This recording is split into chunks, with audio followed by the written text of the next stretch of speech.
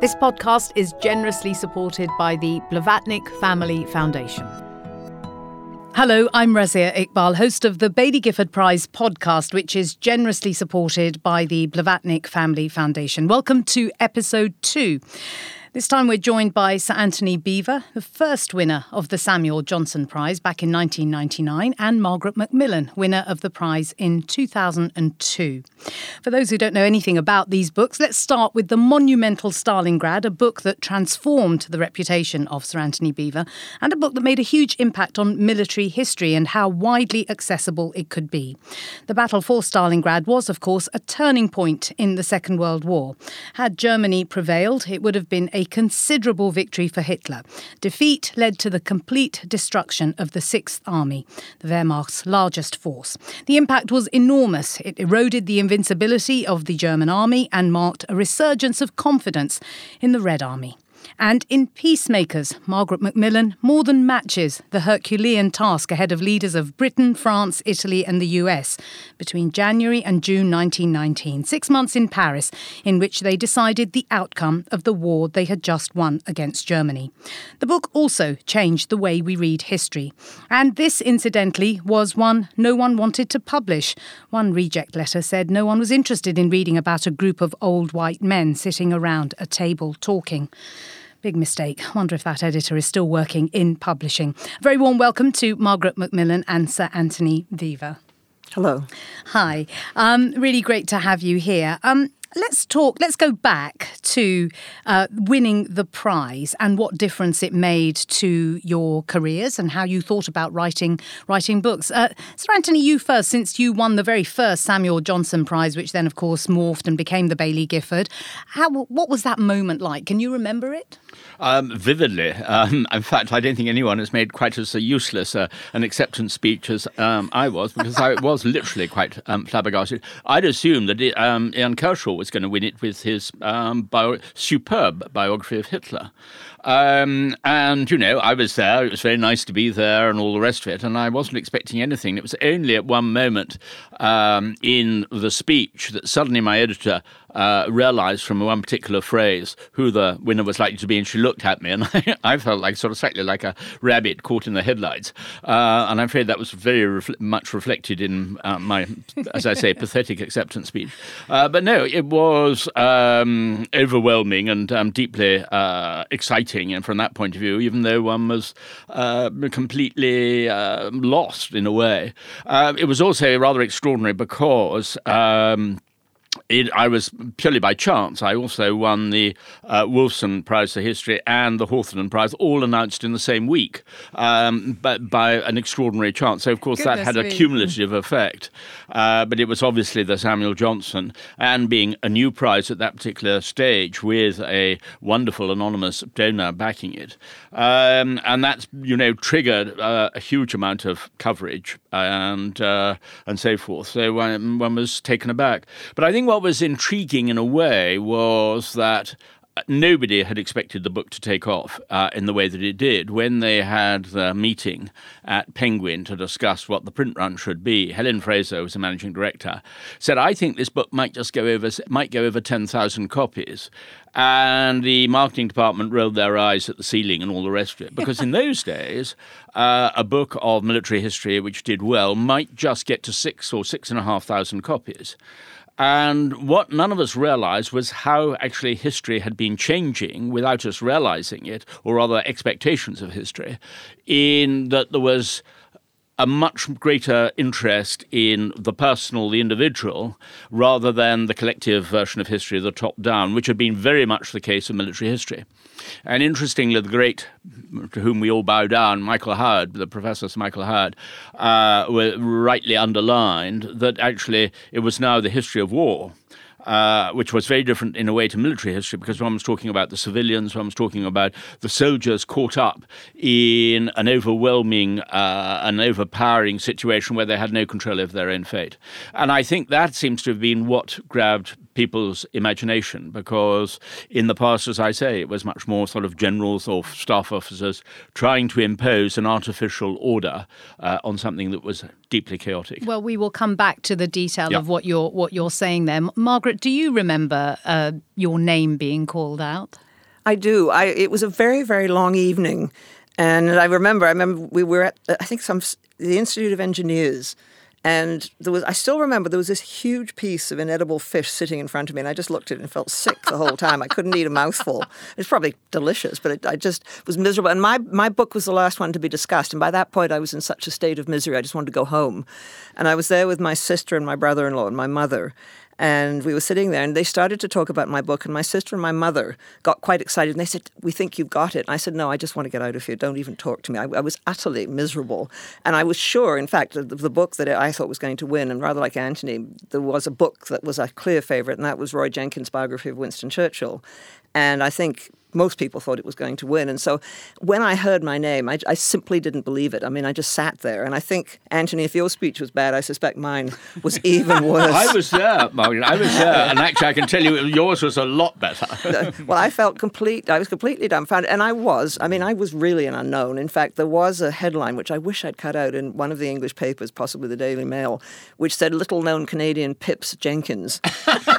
And wonderful. I've always wished, I've treasured that moment. I know, the little-known Canadian. I think that's wonderful. Little-known Canadian. Well, I'd only written one book before, and this had been a labour of love. And you mentioned I hadn't been able to get it published. And finally, my publisher, John Murray, took it, by which I will always bless them. And it won the prize. And I think it made a huge difference to me. I think I became less little-known, a little bit better known. And then I found I didn't have trouble getting books published. Mm. So you both defied the odds, and I wonder, Margaret, let's just stay with you for a moment. The fact that publishers were reluctant to take this on, why were you passionate about this? What is it about this particular subject that continued to compel you, and you continue to write, even though you didn't have a publisher who was going to publish it? It was curious, but I was teaching history in what was then a polytechnic, later became a university in Toronto, and I had to teach everything.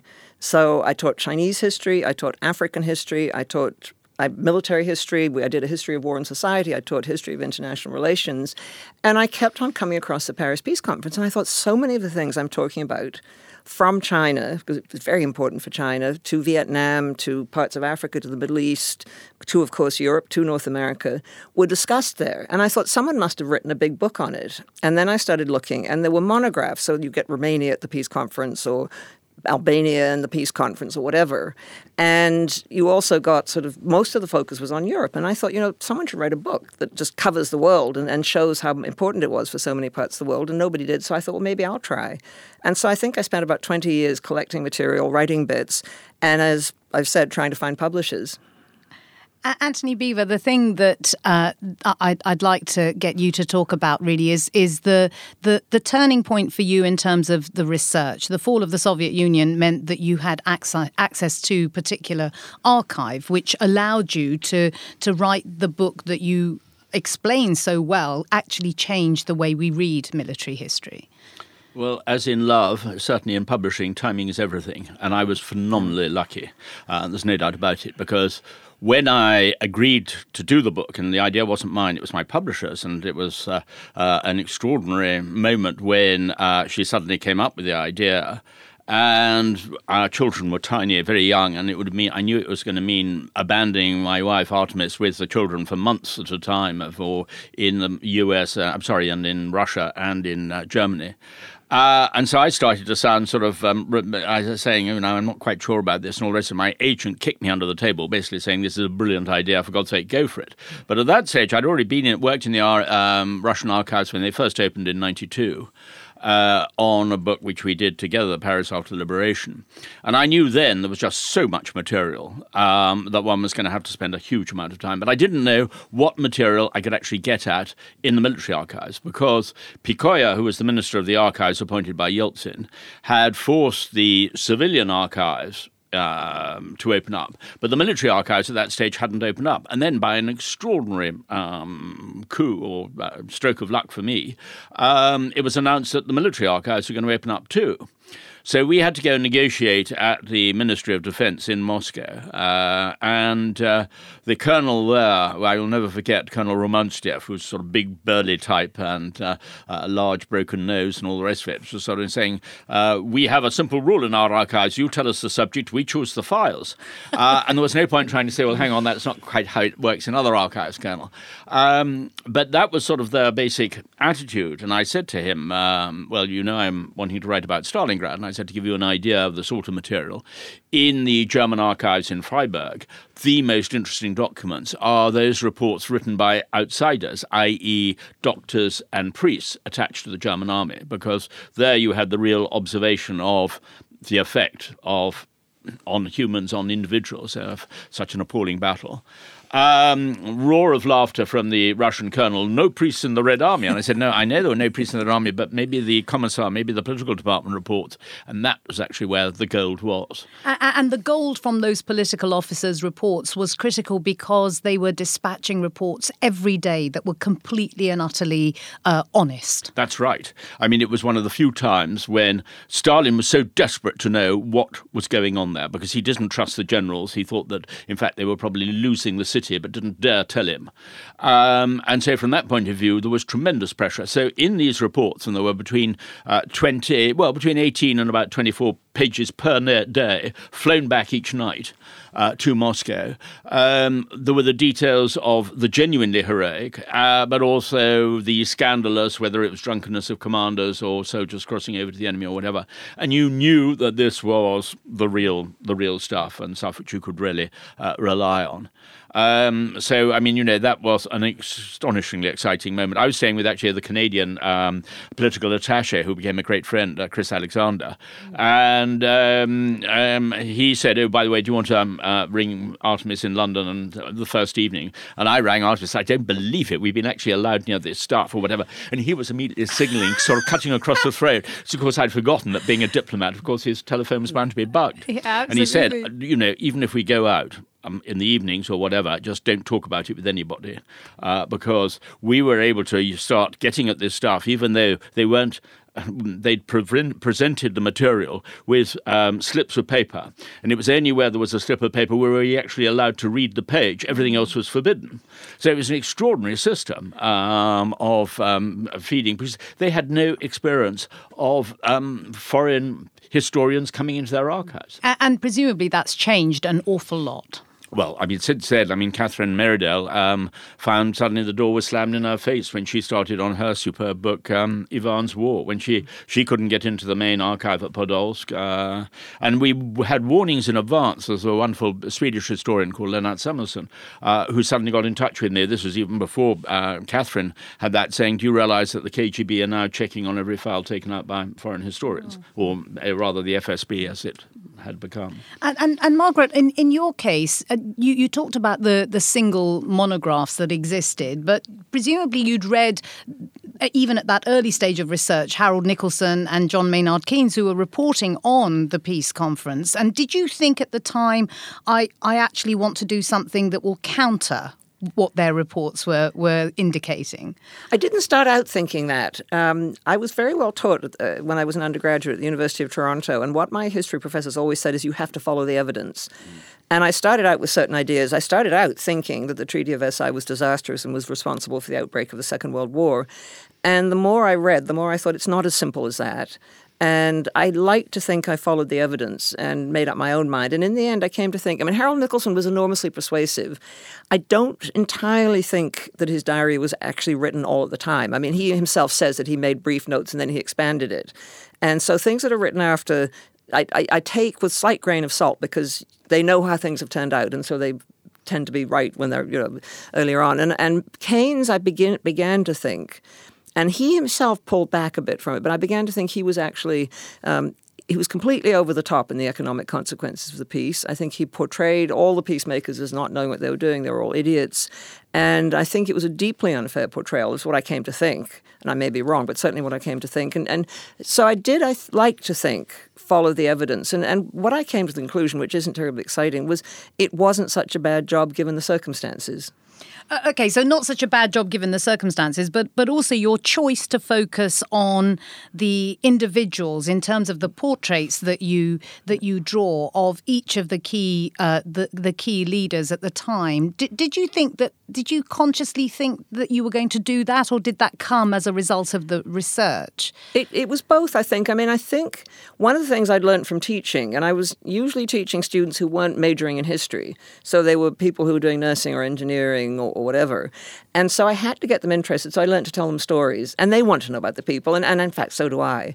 And so there was that. But I also thought, in fact, what mattered a lot at the Peace Conference were the interrelationships between the key individuals. I mean, they were there. It will never happen again when the leading world statesmen, or many of them, are in one place for 6 months. And they have tea with each other. They chat to each other.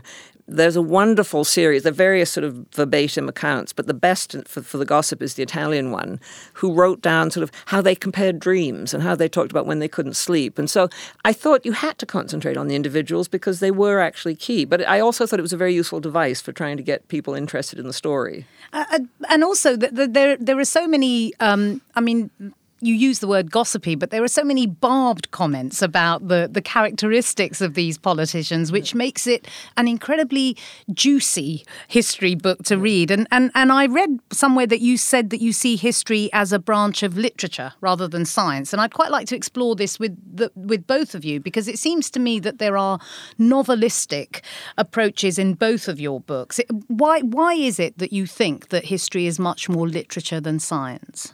Because we're trying to create a picture of the past. I mean, I think we have to, again, the evidence is terribly important.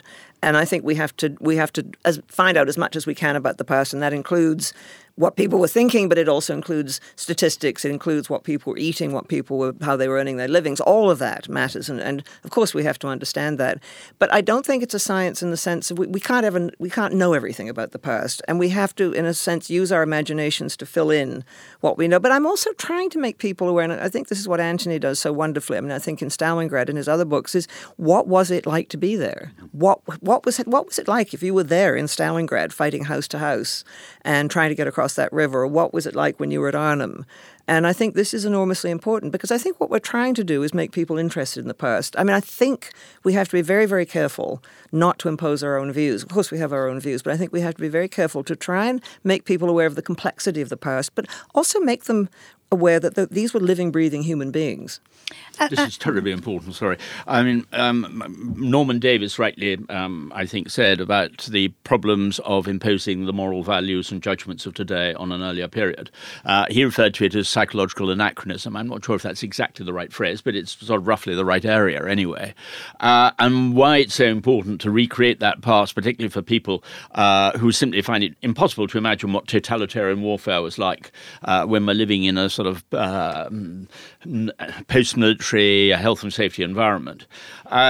And I think that we need to, and in a way, the duty of the historian surely is to understand and convey that understanding rather than trying to impose a sort of an analysis or a moral judgment. I mean, the German idea of, thesis, and then you have to prove your thesis and all the rest of it, actually, I think is very corrupt in its, if you like, in its consequences. One's only got to look at, say, Goldhagen's Hitler's willing executioners, where he had a very powerful, strong thesis about the Germans were instinctively or naturally anti-Semitic. Well, actually, that's absolute rubbish, because under Frederick the Great, Prussia was probably one of the least anti-Semitic countries in Europe. What you need to understand is why it developed in the way that it did. And that's why I agree 100% with this idea that history is a branch of literature, because it can never be tested in a laboratory or anything like that. So from that point of view, I think that it's actually one of the great advantages of British historians and, Anglo-Saxon historians of the way that history has descended in this country from, say, Gibbon, and therefore a recognition of literature more than anything else. Margaret, you've you referred a couple of times to how much you were informed by being a teacher of history. Sir Antony, I wonder if you then think about the way in which you are a historian now is utterly informed by the fact that you were a military officer. Well, that doesn't mean that you can only write about military history. I mean, for example, Catherine Merridale, who I mentioned, has never, but her book on Ivan's War was absolutely excellent. What I think was dangerous is when you have people coming in from other disciplines and they want to try and impose a certain ideological grid on a subject which they don't fully understand or even really attempt to understand. And then you do, I think, get a serious distortion. And that is a problem. But I mean, I think that Lynn MacDonald on the First World War, you can still have, and one of the reasons, let's face it, why I think women didn't go in for military history in the past was, frankly, military history in the past was very boring indeed.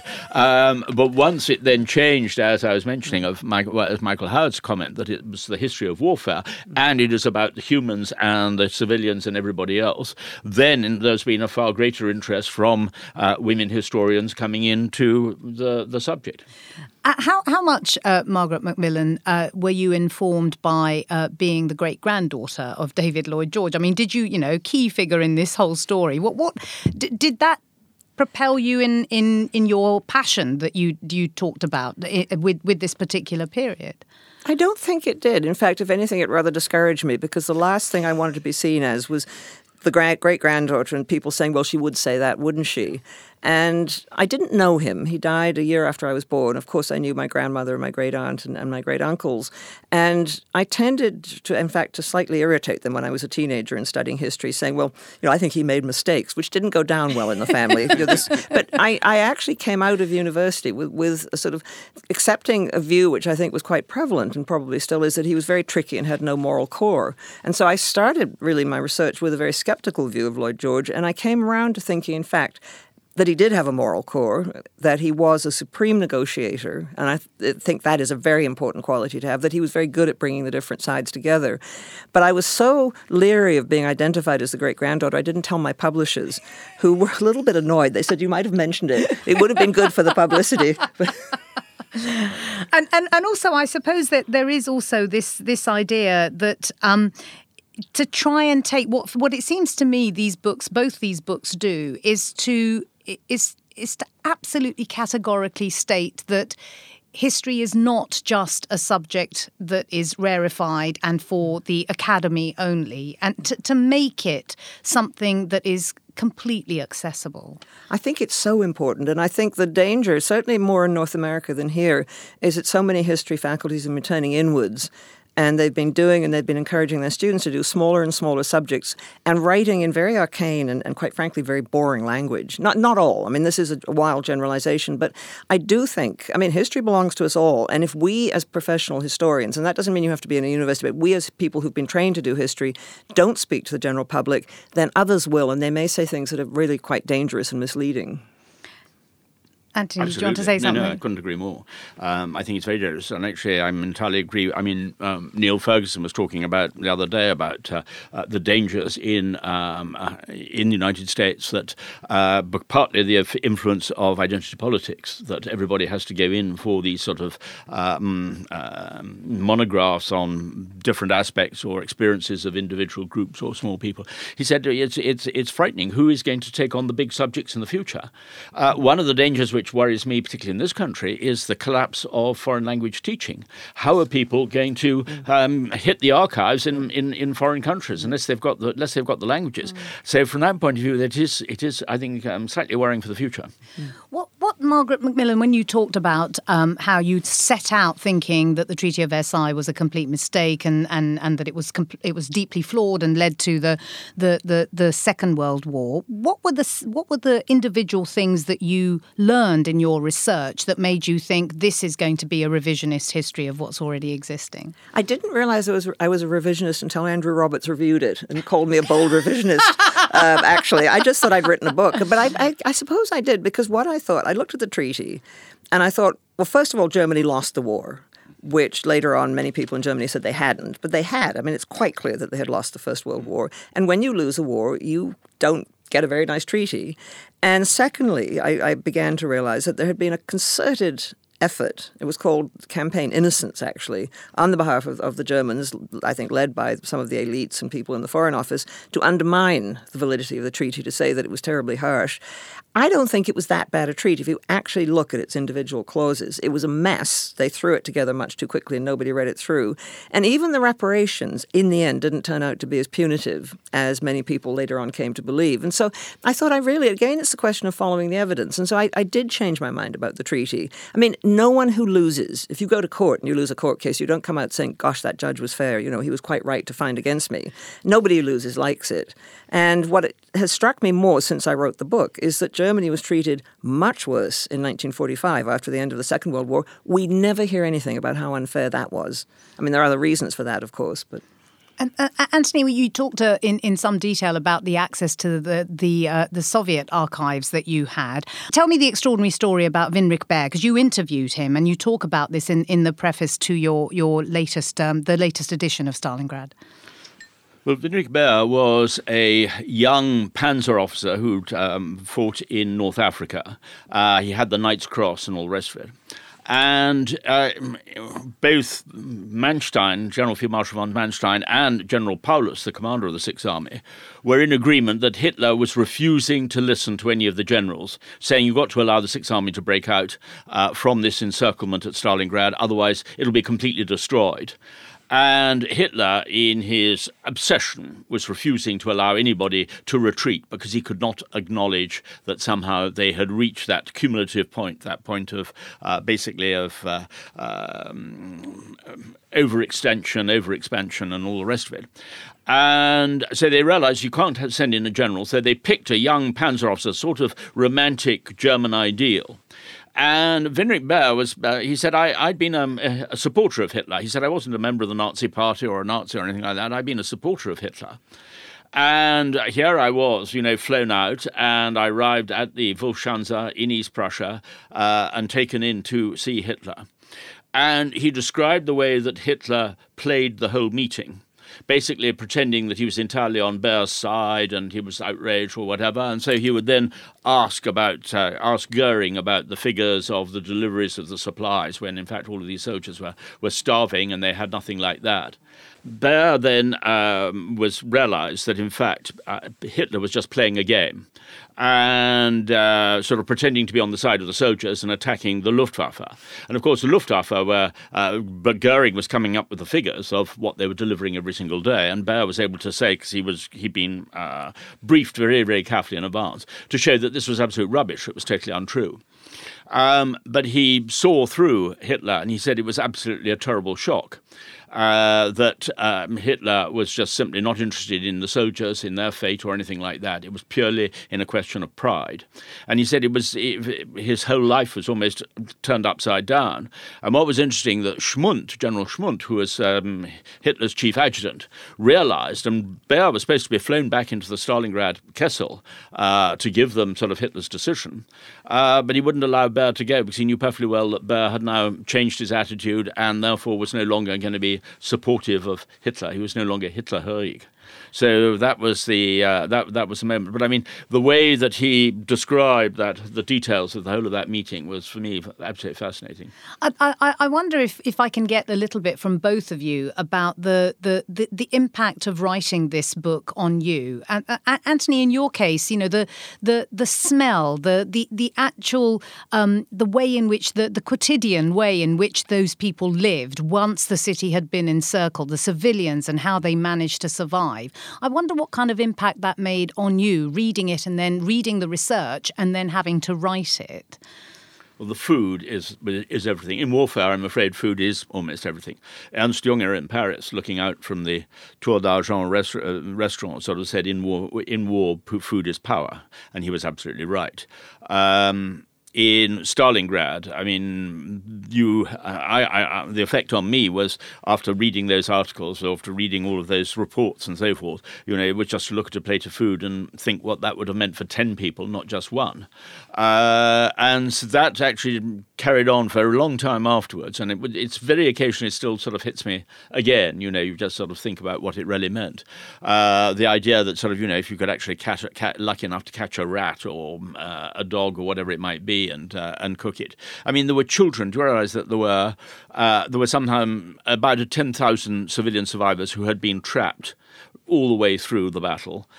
1,000 of them were children. They were completely catatonic at the end. They were feral. They had lived off either getting filling the water bottles of German soldiers in exchange for a scrap of bread, because, of course, the Germans had a shortage of water, and Soviet snipers had been ordered to shoot down these Russian children so that the Germans simply couldn't get the water. That gives you an idea of the sheer pitilessness of the fighting. And Margaret, when you're writing something about the end of a war, obviously a different war in the case of your book, to what extent were you acutely aware that these people were completely detached at one level from what had gone before in the previous years, and that what they were doing was just looking down on those people who had been the victims, or perhaps not? I think not. I mean, that was always the accusation that John Maynard Keynes made, that they sat in their overheated rooms, making a mess of things. But I think they were acutely aware. I mean, Lloyd George had 2 sons who'd fought in the First World War and a son-in-law who'd been at Gallipoli. And Paris was evidently suffering from the war. I mean, virtually everyone was wearing black or had black armbands. They'd had to cut down the chestnut trees in the Champs-Élysées for fuel. And you could go up to the front, and a lot of the people who were there at the conference did. I mean, it was a day's trip there and back. I mean, you could go up and you could see. And at that stage, of course, the front was very raw. It was basically as it had been left, and there were makeshift graves everywhere. So I think they were very conscious of what it was they were dealing with. And I think what I began to appreciate was just the pressure. I mean, these were negotiations, and we've all been in negotiations. You have to negotiate your salary or something, but not with that sort of pressure where you feel that the weight of the world is trembling on your shoulders, and that if you make a mistake, something even worse may be about to happen. And it was so huge compared to the last similar peace conference, which was the Vienna Congress, which was completely much smaller in scale. Well, Vienna was European.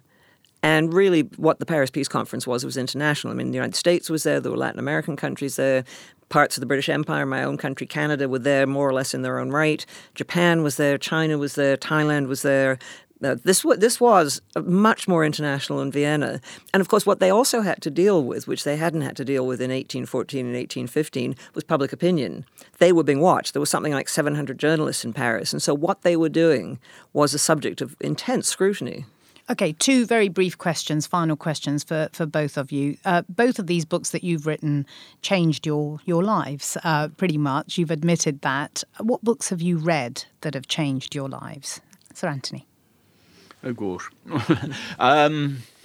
Or even transformed you a little bit, if not changed your life. Well, I think certainly Vasily Grossman's Life and Fate. I have to acknowledge that one in terms of the way that the political analysis of the role of Stalinism, the role of the Soviet Union in the Second World War, impinged on his life and, of course, in fact, in a way, wrecked his life. I mean, it was the sheer stress of not being able to publish Life and Fate that actually probably brought on the stomach cancer which killed him. And sort of, if you like, in a very personal sense, I studied under John Keegan at Sandhurst, and his book, The Face of Battle, really did, and we all owe him a huge debt for that, really did start, if you like, the upending of military history, of looking at it very much from the chaos of the front line, rather than from the view of the generals in their chateau behind the lines. Margaret MacMillan. Well, when I was an undergraduate, I read Barbara Tuchman's The Guns of August, and then various other things she'd written. And I thought, this is, and I thought I'll never be able to do it, but I thought this is the way I'd like to try and write history, because it's fun, it's vivid, she gives you a sense of the personalities. And there've been other books along the way. I mean, many of them history. I mean, I thought Ian Kershaw's biography of Hitler was absolutely extraordinary and really transformed my view of both Hitler and Nazi Germany. But novels, too. I mean, Antony mentioned Life and Fate, and I think great novels can do the same. They can swim switch your sense and your feeling for a period. And I always tell my graduate students they must read novels from the period because they will get a sense of the period which they won't get out of just reading history. So that's one. That was my next question. What advice would you give to a young student of history if what they wanted to do was become professional historians? So that's one that you've already said. Read novels of the era. Antony, what about you? Oh, structure is the most important thing of all. Don't start writing, I mean, whether it's your PhD thesis, whatever it might be, until you've finished your research. And don't even attempt to do your opening until it's absolutely clear in your mind. Because if you have to go back and keep on rewriting the start, you will never get the right rhythm, the right voice, or anything like that. And I think that's one of the most important pieces of advice one can give. Margaret? Read as widely as possible, and that means not just reading novels, but also reading in other disciplines. I mean, I found my thesis at Oxford was on the British in India, what they thought and what they felt about India and what they thought they were doing there. And I read quite a lot of anthropology, which I found very helpful in trying to understand group mentality, but also read other histories. You know, I get so depressed when I meet graduate students who say, I'm a specialist in, you know, this particular valley in Wales or this particular town in Germany, which is all very well, and they may be saying very interesting things about it, but they've got to read widely. I mean, they should be reading outside their period and outside their area because you always get something from doing that. Fabulous advice. Thank you both very much indeed, Margaret MacMillan and Sir Antony Beevor. Thanks again to the Blavatnik Family Foundation for supporting this podcast series and the awards ceremony. The winner of this year's prize will be announced on the 19th of November. Next time, we're going to take a walk on the wild side of non-fiction when we're joined by the 2009 and 2014 prize winners, Philip Hoare and Helen MacDonald. Do sign up for the latest newsletter updates on our website, www.thebaileygiffordprize.co.uk, and follow us on social media at BG Prize on Twitter and at Bailey Gifford Prize on Facebook. Till the next time. Bye-bye. This podcast is generously supported by the Blavatnik Family Foundation.